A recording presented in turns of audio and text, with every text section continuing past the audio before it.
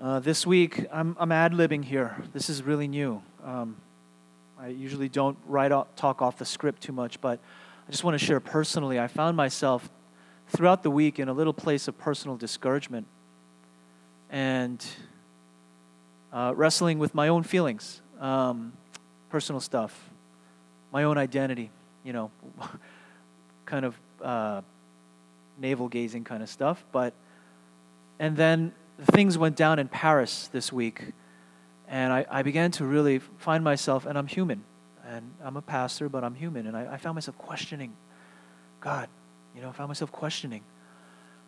And in the midst of that, I stumbled something that I want to share with you, which is really, thank you, brother.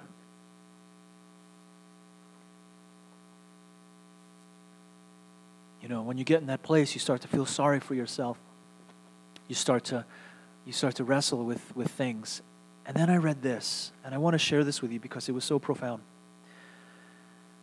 It's an article online from America. America is a religious review about a man named Dom Christian de Chergé. I don't even know how to pronounce his name. He was a Trappist monk, killed by extremists at the monastery of Notre Dame in Algeria in 1996. And when I read this, it put everything into perspective, and I understood. And I'm going to be meditating on this article all throughout the week. He was a monk that was killed by Islamic extremists. The story is told in the film of Gods and Men. If you've watched that, I haven't watched it. They were at the monastery, and he wrote a goodbye. He wrote a final letter. And this is what he wrote. So this is translated from the French, I guess, French Algeria. And he read, "Facing a goodbye. If it should happen one day, and it could be today, that I become a victim of the terrorism, which now seems ready to engulf all the foreigners living in Algeria, I would like my community, my church, and my family to remember that my life was given, all caps, to God and to this country. I ask them to accept the fact that the one master of all life was not a stranger to this brutal departure. I would ask them to pray for me, for how could I be found worthy of such an offering? I ask them to associate this death with so many other equally violent ones which are forgotten through indifference or anonymity." And here, when you're in a place of self-moping or self-pity, it begins to really bring things to perspective and lift it out. He says, "My life has no more value than any other." He's not taking himself so importantly, but he says, nor does it have any less value. In any case, it has not the innocence of childhood. In other words, children are tremendously valuable, and they are victims as well. I have lived long enough to know that I am an accomplice in the evil which seems to prevail so terribly in the world, even in the evil which might blindly strike me down. And he was struck down by an Islamic extremist. I should like, when the time comes, to have a moment of spiritual clarity which would allow me to beg forgiveness of God and of my fellow human beings, and at the same time forgive with all of my heart the one who would strike me down. I could not desire such a death. It seems to me important to state this. But I do not see, in fact, how I could rejoice if the people I love were indiscriminately accused of my murder. It would be too high a price to pay for what will perhaps be called the grace of martyrdom, to owe it to an Algerian, whoever he might be, especially if he says he is acting in fidelity to what he believes to be Islam. I am aware of the scorn which can be heaped on the Algerians indiscriminately. I am also aware of the caricatures of Islam which a certain Islamism fosters. It is too easy to soothe one's conscience by identifying this religious way with the fundamentalist ideology of its extremists. For me, Algeria and Islam are something different. It is a body and a soul. And I have proclaimed this often enough, I think, in the light of what I've received from it. I so often find there that true strand of the gospel which I learned at my mother's knee, my very first church. His mother's knee was his first church, precisely in Algeria, and already inspired with respect to Muslim believers. Obviously, my death will appear to confirm those who hastily judged me naive or idealistic. Let him tell us now what he thinks of his Christian ideals. But these persons should know that finally my most avid curiosity will be set free. This is what I shall be able to do, God willing.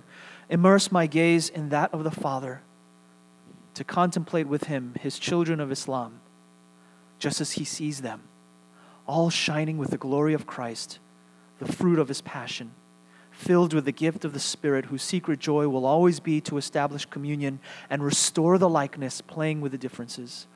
For this life lost, totally mine and totally theirs, I thank God, who seems to have willed it entirely for the sake of that joy in everything and in spite of everything. It reminds me of that verse, I believe it's in Hebrews, Christ, who for the joy set before him endured all things, even the cross. He wraps up and says, in this, thank you, which is said for everything in my life from now on. I certainly include you, friends of yesterday and today, and you, my friends of this place, along with my mother and father, my sisters and brothers and their families. You are the 100-fold granted, as was promised. And also you, my last-minute friend, who will not have known what you were doing.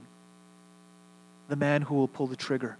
Yes, I want this thank you and this goodbye to be a God bless for you too, because in God's face, I see yours.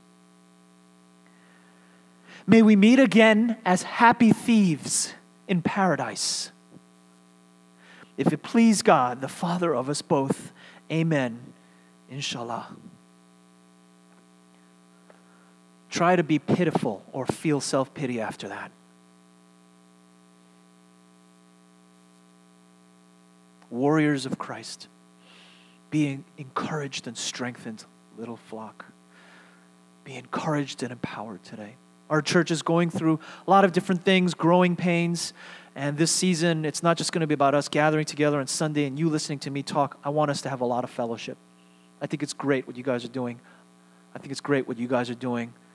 We want to have a lot of opening up of homes and a lot of time spent with one another. Let us encourage one another. Let us encourage one another and fight the good fight. That is the message. And I could sit down and be done. That's the essential message of Hebrews chapter 10 today. And I will talk through Hebrews chapter 10 because all these last few weeks, the author has been talking about Christ is better, Christ is better, Christ is better. And at the end of the book of Hebrews, and yes, he's approaching the end, the last 2 or 3 chapters now. And the end message is what? Encourage one another. Yes, there are believers that are dying. Yes, there are things that are happening. Church is hard. And the persecution that the Hebrew Christians were going through. But at the end, the summary, practical application, the fill in the blank for the author was simply encourage one another. Don't stop meeting together. Stimulate one another towards love and good deeds. Fight the good fight. Run, run, run, run. It's in Hebrews that we find the analogy of the race, where all of us are running, and you're running, and I know you're running, you're doing your 15-minute mile, and you are heaving and hovering. Yeah, but you look up in the stands, and who do you see? You see all of those who have gone and died before us. And they're in the stands, and they're saying, don't you give up. And don't you stop running. And they're running. There was an Olympic race where there was a runner, and he stumbled and fell. His Achilles, I think, gave out, and he fell to the ground, and one man ran out of the stands. I don't remember who this was. Anybody know? You got to Google this. I cry every time I see it. And the man that ran out of the stands, a big, stocky, old guy ran up. The security guard tried to stop him, and it says, I'm his father. And he runs up to him, and he picks him up, and he says, son, I'm going to walk you to the end of the finish line. And the son says, I can't do this. And he says, I'm going to help you. And here's old, stodgy dad with his son, his young boy, limping across the finish line together. Friends, I want you to be encouraged. Little flock, stand encouraged. You have all of the saints in front of us, behind us, that are standing, that are chanting your name. They're chanting Woven's name. And they are saying, don't give up. Fight the good fight. You are here for a reason, and you will win. And darn it, we're not going to let you lose, because the saints are praying for us. This is the message of Hebrews. This is the message of Hebrews. I don't even know how I'm going to go through this stuff. The better sacrifice is the first heading. Second is a better motivation. And third is a better confidence. Sacrifice, motivation, and confidence. Let's try to get through this. I'm already preaching Hebrews 11 and 12.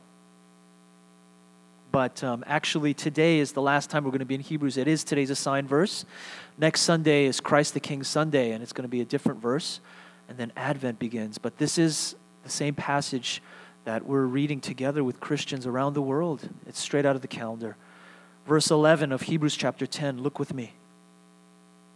This good priest, Jesus Christ, every priest stands daily ministering and offering time after time the same sacrifices which can never take away sins. But this Christ, having offered one sacrifice for sins for all time, sat down at the right hand of God, waiting from that time onward until his enemies be made a footstool for his feet. For by one offering he has perfected for all time those who are sanctified. Christ offered himself as a sacrifice. When I read that story about the monk, what he's saying is, I don't deserve this gift of martyrdom. I don't deserve the honor to share in Christ, together with Christ, and giving one's life over. Christ showed us the way in giving himself. He didn't just bring, hey, I'm here at the temple. I've got the sacrifice. This sacrifice is so good. It's spotless. It's cleaner than any sacrifice. It's better. It's me. He brings himself as the better sacrifice. And I want to address this a little bit. Why do we need a sacrifice? A couple of weeks ago, we were having a Woven group, and that question came up. In fact, the person who asked the question was me. And as I've been wrestling with faith, and don't worry, I'm not losing my faith or anything, but as I've been wrestling with these things bit by bit, I found myself, what's the point of a sacrifice? Why was blood necessary? Why is our God so blood hungry? And this is exactly what society wants to know. Why should we go to a church where they're worshiping a bloodthirsty God that requires the blood of animals and then ultimately his son? What is the purpose of this? Actually, it seems like the author of Hebrews is asking the same question. When you read Hebrews verses 1 to 11, the author is saying the same exact things, it seems like. He says, sacrifice and offering, God's not interested. In whole burnt offerings, God is not pleased. And then he starts almost dialoguing with Freud, it sounds like. He starts to say, the law, it can never make us perfect. Never. All it does is make us more conscious of our sins. It produces neurosis, is almost like what it sounds like. Very modern, very modern. And the author of Hebrews seems to be very contemporary. If there was somebody here, and on Christmas, that Sunday before Christmas the 20th, I'm hoping we can invite a lot of people that are new to the faith, because guys, I'm hungry. I want to preach the gospel to people that haven't heard it before. I want them to hear this stuff. I want them to hear, yes, the Bible is actually quite progressive. You can hear in Leviticus about a bloodthirsty God, and then in Hebrews 10, you hear about a God who's not interested in blood. And they're going to say, see, the Bible contradicts itself. But actually, let's talk through this, because I believe it strikes a human nerve. There's something about sacrifice that I think is not just about a bloodthirsty God. I think it's something that is innately within us. And we are created in his image. After the things happened in Paris, the first question that people wanted to know was what? Who was responsible? Who did this?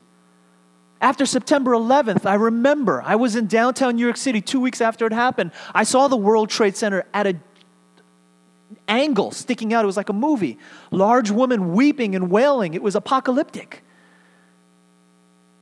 And at that time, Everybody, regardless of religious background or political views, was calling for some kind of retaliation. Everybody was saying somebody's got to pay, not on our soil. You know what sacrifice is about? It's not about a bloodthirsty God with blood dripping down his fangs that says, more blood, I need more to be satiated. Sacrifice is in response to this fundamental need within us and us created in God's image. That need is justice. Simply that, justice.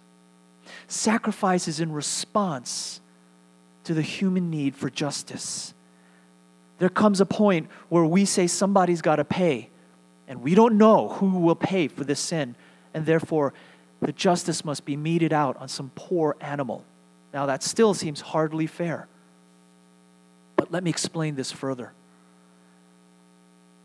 What is at the root of what happened in Paris this week? And if I'm going to get theological on you, I'm going to take it all the way to the foundation. I think it's sin. I think it's human fallenness.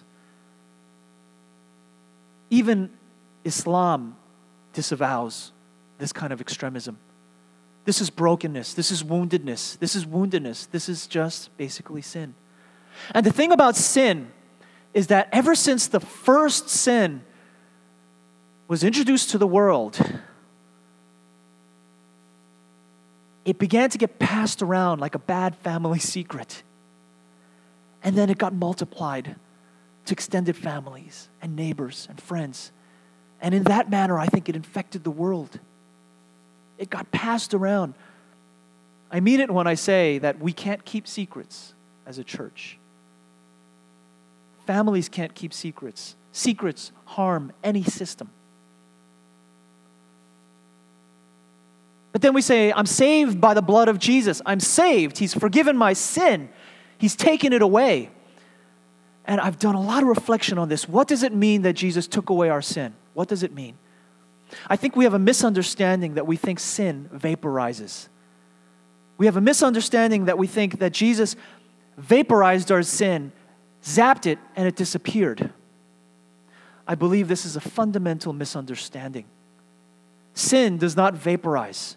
For the man who murders 5 children but comes through prison and says, Jesus forgave my sin, I'm good, doesn't realize that he's destroyed 5 families, numerous families, people.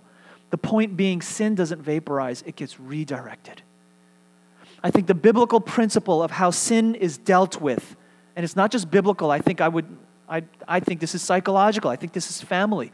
Sin gets redirected. Let me illustrate. If I've had a bad day at work, I come home, what do? Kick the dog.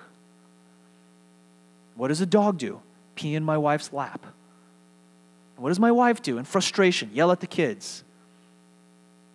It gets redirected. I remember reading a story about somebody who was a recovering alcoholic. And during his alcoholism, he hated his dog because every time it climbed up in his lap, it was one of those little shivery creatures. And it would wet his lap.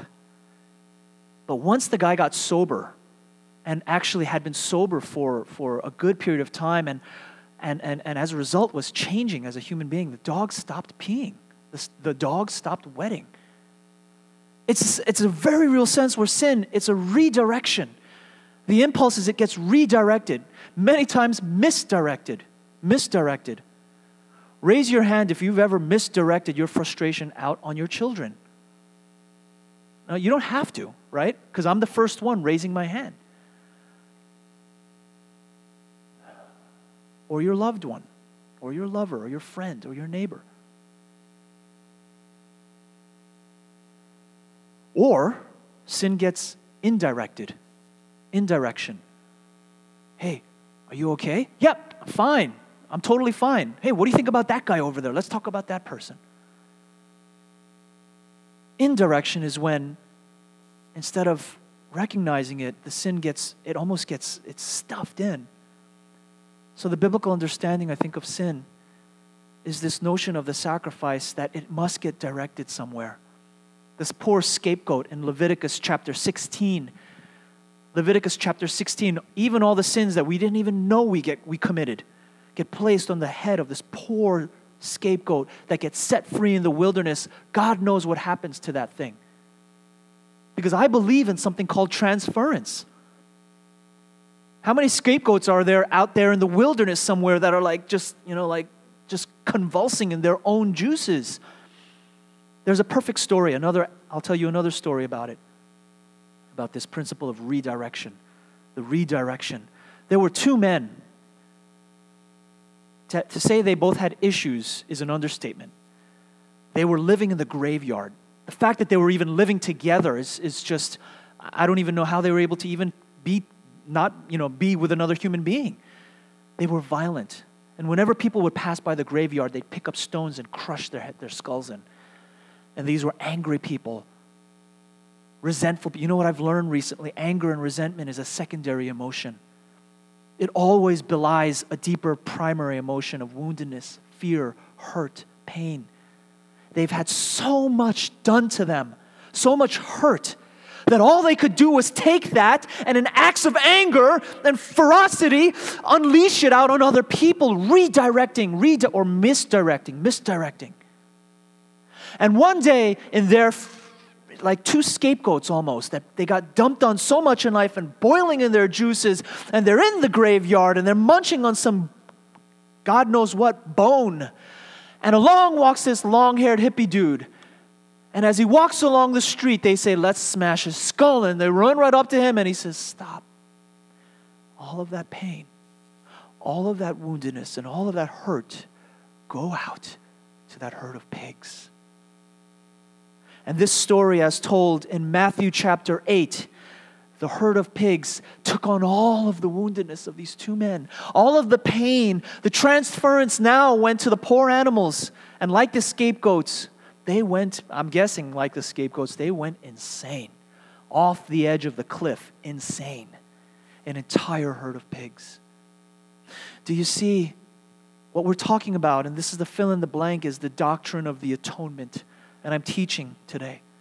This is the Christian doctrine of the atonement. Why does our God require blood? And if somebody here were not a Christian, I could just preach this. It's not that our God requires blood. Friends, we require blood. We want justice. And the problem is we've misdirected it our entire lives. And finally there was one who was human enough. I'm not even going to say man enough. I'm going to say human enough. That said, okay, give it to me. I'll take it. Children, stop fighting. Give it to me. And let it end with me. Let it end. And it ended with him. It ended with him. And that's why in our moments of self-pity or discouragement or woe is me or whatever, we look at the cross. We look at people that walk the way of the cross and we realize, darn it, stop misdirecting. Stop indirecting. And redirect it towards Christ. Those are the fill in the blanks. Send it to Jesus. Whatever that underlying primary hurt, pain, baggage is. In your prayers, one of my problems is I can't pray. I can't cry. I can't cry. For some reason, I'm a very constipated person. But when I pray, it comes out. It comes out. And I miss that. And in January, we're going to start a church-wide campaign. We're going to start praying. We're going to start praying, all of us, church-wide. And I'm looking forward to the times of meditative prayer, but I'm also looking forward to the times where I can just get it out. I don't know how we're going to do it, where we're going to do it. We're working on that, but I could use a good cry. Send it to Jesus. Let him take it, because he can. Don't take it out on anybody else. Let him take it, and let it end with him, and no more misdirecting. No more indirecting. Don't take it out on your friend or your neighbor or your pastor or your leadership team or your wife or your child or your dog or your cat or your husband. Let it end with Christ. The second heading is a better motivation.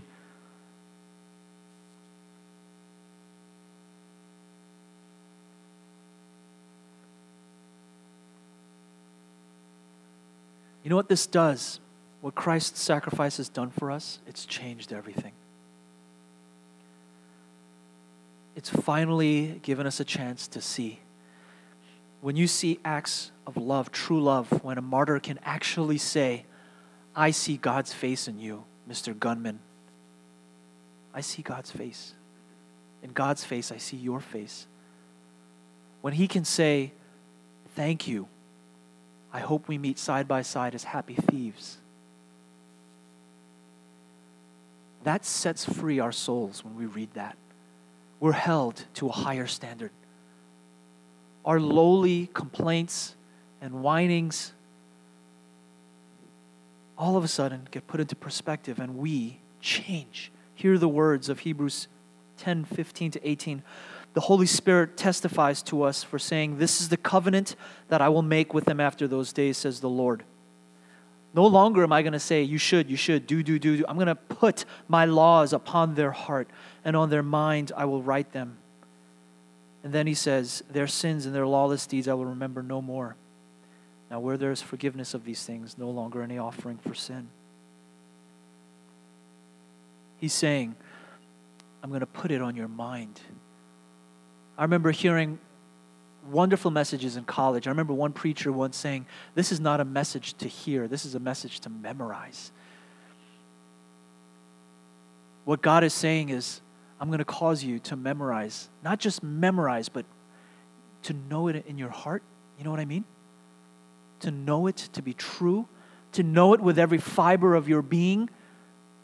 I'm going to cause you to love my law and to love my law because you love my law.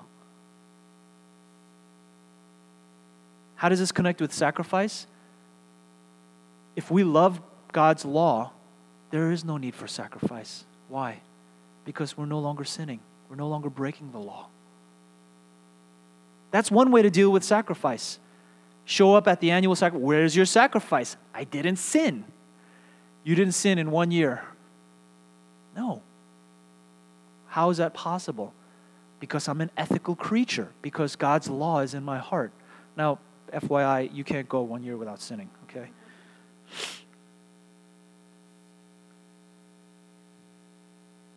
But I think the message is simply this. God changes our hearts. And the transformation is so real that you don't need someone to preach at you or to tell you what's wrong. You become a strongly self-motivated person. The gospel does not change behaviors. And for every new person or every non-believer that ever walks into this room, I want them to know the gospel is not trying to change what you do. It's trying to change what you want, what you love, what you desire. It's a gradual change of loves. It's a gradual change of motivations. It transforms motivations. Sometimes we have a fight within ourselves. We want what God wants, but we also want what we want, what I want. And this is the application, the prayer. Pray to be willing. Pray to be willing. I remember once hearing one of my professors in seminary say this in front of it. God, help me to desire what I desire. Help me to desire what I desire. That's a good mantra almost this week. Help me to desire what I desire. Help me to be willing to be willing. Does that make sense? Because right now, I don't want to get out of bed. Right now, I don't want to do the right thing. Right now, I want to cut that guy off on the highway and I want to flip him off in the rearview mirror. Right now, I want to do what's selfish. Right now, I want to do what is impulsive. Help me to be willing at least. That's a great prayer because when you're unwilling, you can say, help me to be willing. Help me to desire what I desire. I'm going to wrap things up. The third and last heading, a better confidence. Now, where there is forgiveness of these things, there's no longer any offering for sin. Thus ends this very long theological portion of Hebrews where basically the author of Hebrews is saying, this Jesus, You know why you should stay? You know why you should hang on to the faith? Because this Jesus, he's a better preacher. He's a better worship leader. He's a better fellowship. He's a better he's a better communion. He's a better, music. He's better in every regard. He's a better Sabbath, better temple. In the midst of all of that, finally, he says, so here's the point. The point is, don't give up. The point is, therefore, and third and last setting, the better confidence. Therefore, brethren, verse 19, since we have confidence to enter the holy place by a new and living way, and since we have a great priest, three verbs. The three verbs that I'm going to call out in this, that summarize this entire book of Hebrews at this point. Next week we move on. We won't be in Hebrews. The three verbs, and they're all, there's a lot of verbs, but the reason I call these three verbs is because they all begin with the words, let us, let us, let us. It's a certain grammatical form. It's quite intentional. You can map this out. Let us, number one, draw near. Let us draw near. Draw near in confidence with a sincere heart and full assurance of faith, having our hearts sprinkled from an evil conscience and our bodies washed. In other words, draw near.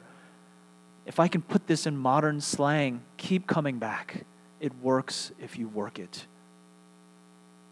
Keep coming back. It works if you work it. Faith and the church, I'm not saying this because I'm insecure about anybody here. That's not the point. The point is, faith is not for the faint of heart.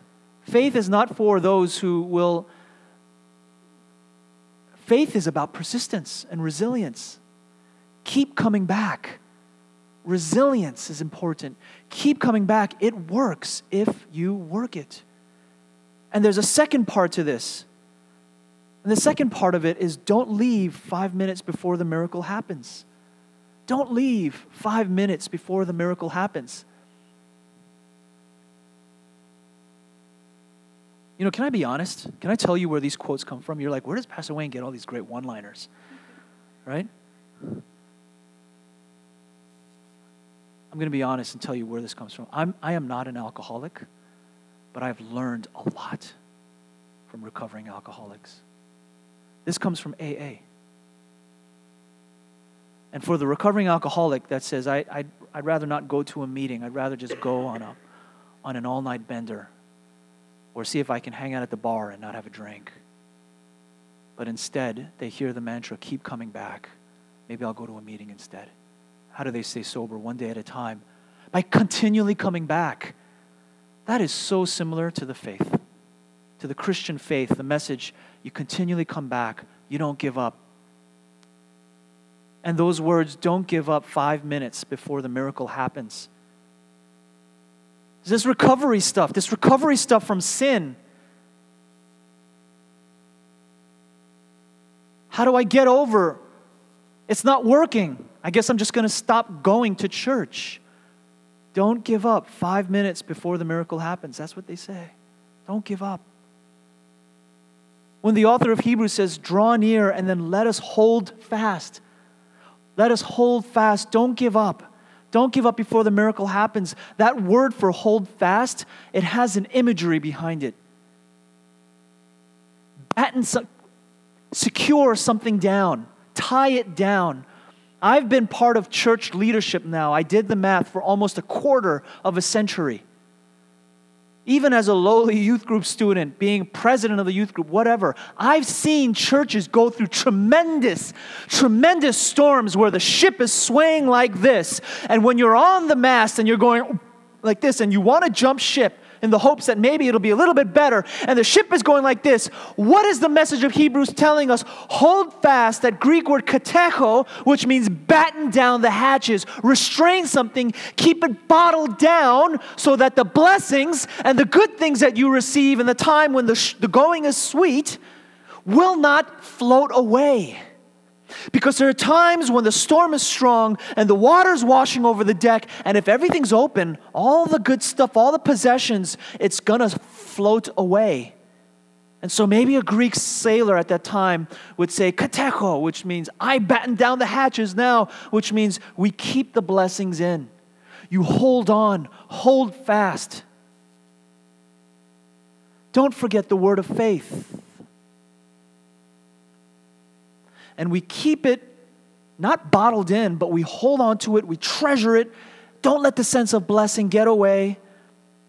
And then finally, we consider how to spur one another. That's the last one. Let us consider how to spur one another on, to stimulate each other to love and good deeds. Here it says how to stimulate one another.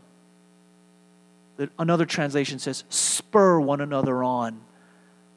How can you stimulate or spur somebody on this week? How can we stimulate and spur each other on towards love and good deeds? Not forsaking our own assembling together, as is the habit of some, but encouraging one another, and all the more as you see the day drawing near. Would you pray with me? Take this moment to just pray. You can pray out loud if you want. In the Korean church where I grew up, you'd be scared. It's a hollering match. Who can holler the loudest? You don't have to holler, but you can speak out loud. Pray. Something spoke to you today. I don't know what it is. If it was nothing, then leave it. Take what you take. Leave the rest behind. But whatever that good word is, pray over it now. Pray over it. Speak it out to God. And as the worship team quietly leads behind us, just have a few minutes to just talk to God. Let's do that now.